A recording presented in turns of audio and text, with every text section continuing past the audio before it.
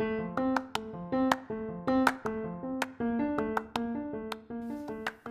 everyone, it's Christina, and thank you for joining me for another episode of Diva Dialogues. Actually, we're changing it. We're changing it to Classroom Diva Dialogues. This episode is just you and me. I wanted to take time to just explain some new changes that we're going to make, and we're going to look back for us to look forward for this upcoming school year. The first thing I want to share is we're changing our name to Classroom Diva Dialogues because we're not just any divas. We are very particular and mindful in the things that we choose to do in our classrooms for student learning.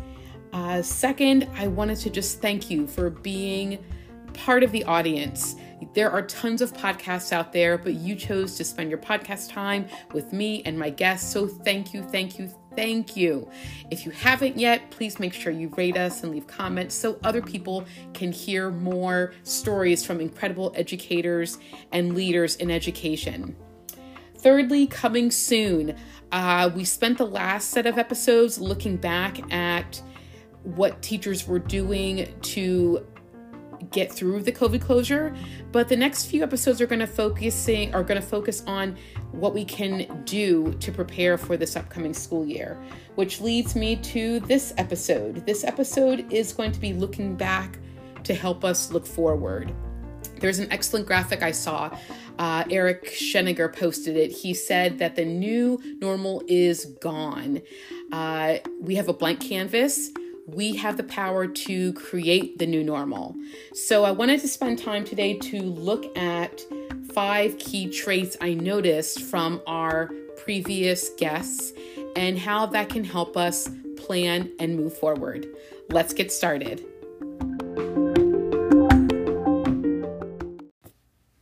So these are the 5 traits that I noticed that these amazing educators and leaders were doing during crisis teaching that we're going to look back on, and we're going to be talking about how we can make them better while we go into the next school year. So the first one we're going to talk about is keeping students engaged and connected. Number 2, I'm going to dive into how we were open to new tools and flexible. Number 3, clear communications and expectations. Number 4, relationships. And number 5, self-care. So we're going to dive into those and look at what we realized back then and how we're going to make them better going forward for this upcoming year. So let's dive into the first one. Since a lot of these traits we pulled out during our crisis teaching mode, and while I am so superbly proud of how teachers still found these valuable habits, we're also going to take a look at how we can make them better. Because while we're looking back at what did work, we can look back and adopt what did work and also fine-tune it to make it better. Because remember, we are recreating this new normal, and the spring was not normal. We did not know it was coming, but we kind of have an idea of what we can do, but let's think about ways to make it better. So the first one, I want to dive into how we kept our kids engaged and connected. I think back to our primary teachers in the first episode. Primary is very hands-on, highly concrete, and they still found ways to keep their students engaged by having them use things from home to represent their thinking. They still use tools for their kids to share their thinking by using video tools. There were some teachers like Sasha. She teaches high school. She had her students do a collaborative cookbook, which kept her students connected and kept them engaged with the learning that they're doing. I highly advise you to keep that going, but how can we make it better? I ask you to look into high effect instructional strategies. John Hattie has been researching them for years and listed them. There's a link in the show notes to that. Also paying attention to attention span. I know that I heard from a lot of parents that Zoom calls were so long and videos were so long. Pay attention to your students' attention span. Just because your students are on Zoom, just because they're watching a video doesn't equal engagement. So keep that in mind. I'm also going to include in the notes here a table of students' attention spans, average attention span by grade level. So keep that in mind when you are keeping your students engaged on Zoom and while you're having them do a video. Also, making the most of your face-to-face time. If they can watch a video before you meet online, make that happen so that your discussion and engagement time is devoted to higher level thinking, questions and discussions and activities. One other thing before we wrap up this section is there's a graphic that Eric Sheninger again put out there, which is 8 non-tech remote learning ideas. And I'm not going to read through all of them, but I will have the graphic on the show notes. But a couple from his list include offering your students playlists and choice board activities, movement activities, reflective writing journals, guided and independent practice. There's so many ways that we can keep our students engaged in learning rather than having them be passive in front of a screen to absorb the content. We want our kids working with the content, thinking deeper with the content and skill that we are helping them learn and do. So those are just a few things that we did well and what we can do to elevate it and make it even stronger and better going forward. The next trait I noticed was that these teachers were so flexible and open to learning a better tool that suited the learning that their students were doing, not being afraid to say, this isn't working, let's try something else. So yeah, if something's not working, don't do it, because remember, student learning is key here. And while it's tempting to say, oh, I'm going to use a Puppet, I'm going to use Kahoot, I'm going to use all these tools, slow your roll. Remember, we want to keep the eyes on the prize, which is effective pedagogy. So I advise you to keep 2 to 3 tools in rotation to keep student engagement and learning front and center. It's so tempting to overload a lesson and activities with all of these tools, but remember, what is our main goal? Our main goal is for our students to think critically and for them to collaborate and to have deeper understanding. So I'm not saying to don't know any tools, but pick 2 or 3 that you can see you can use for a variety of activities. I also urge you to think about and assess what you're having the students doing with the digital tools. Take a look at Bloom's taxonomy. Are you using that tool for the very low rated actions? Are they just regurgitating responses? Or are you having them evaluate? Are you having them recreating? Also look at the ICLE rigor relevance quadrants. Are you doing all of the work and they're just repeating in their own way? Or are you asking them to think about their thinking and showing their learning? I'm also posting those graphics in the show notes too. So to make our tools better, pick 2 or 3 tools and not just use the tools, but think more deeply, what are you having your students do with those tools as we go forward as well. So the third trait that I noticed that a lot of these teachers had were that they were very clear in their communication and very clear in their expectations.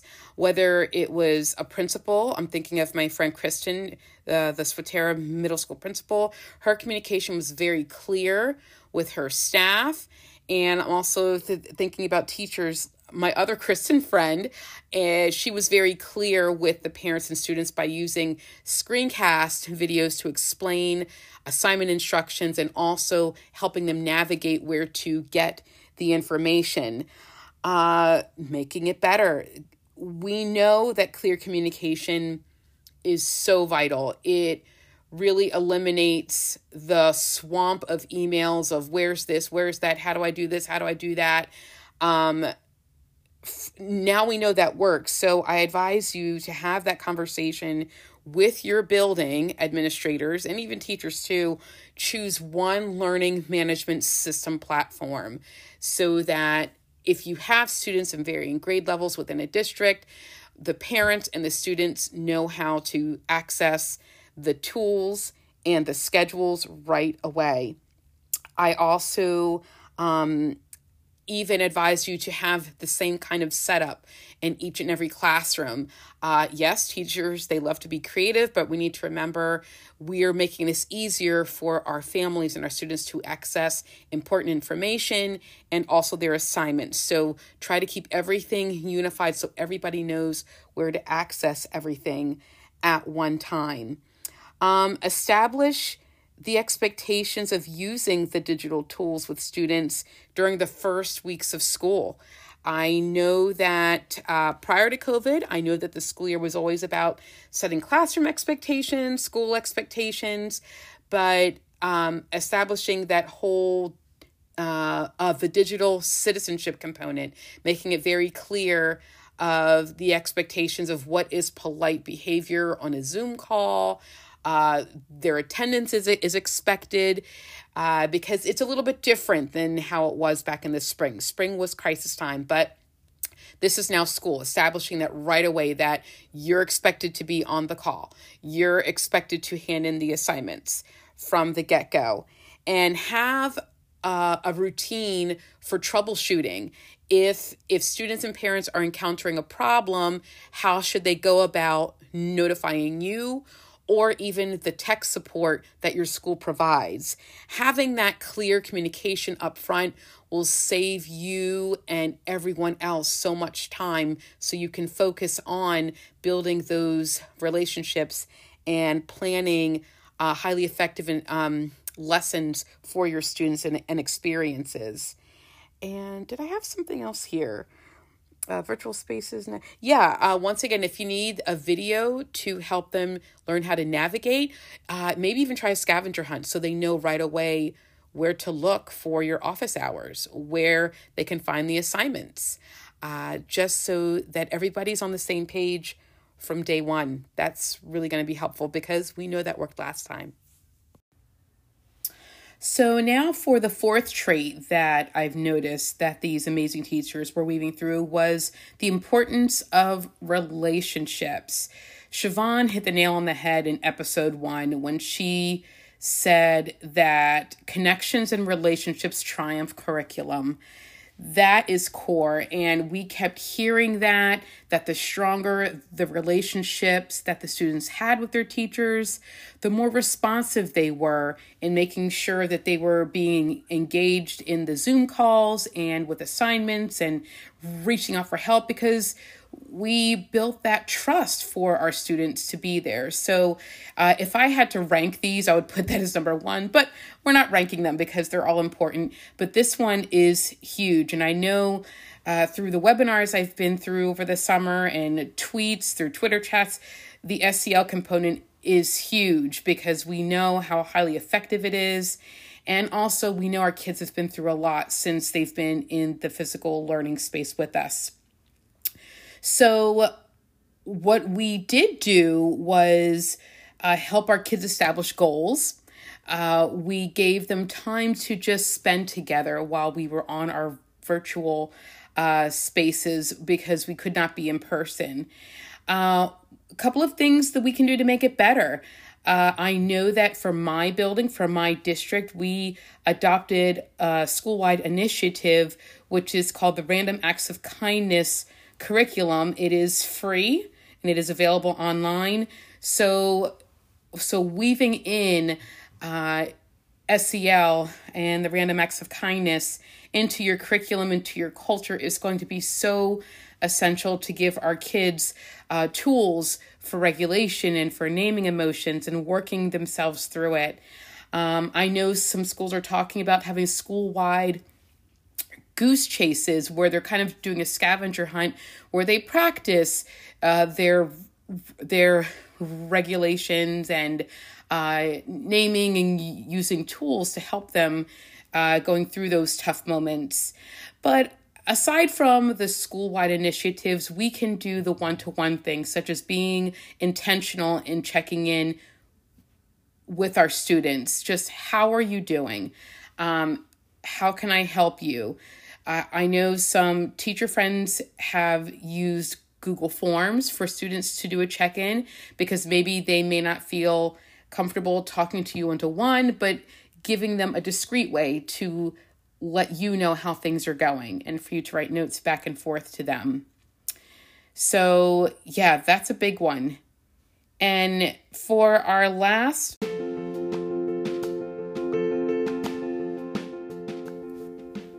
and the fifth trait, I kind of wove that in myself at the end of every episode. I asked everybody, how are you? Self-care.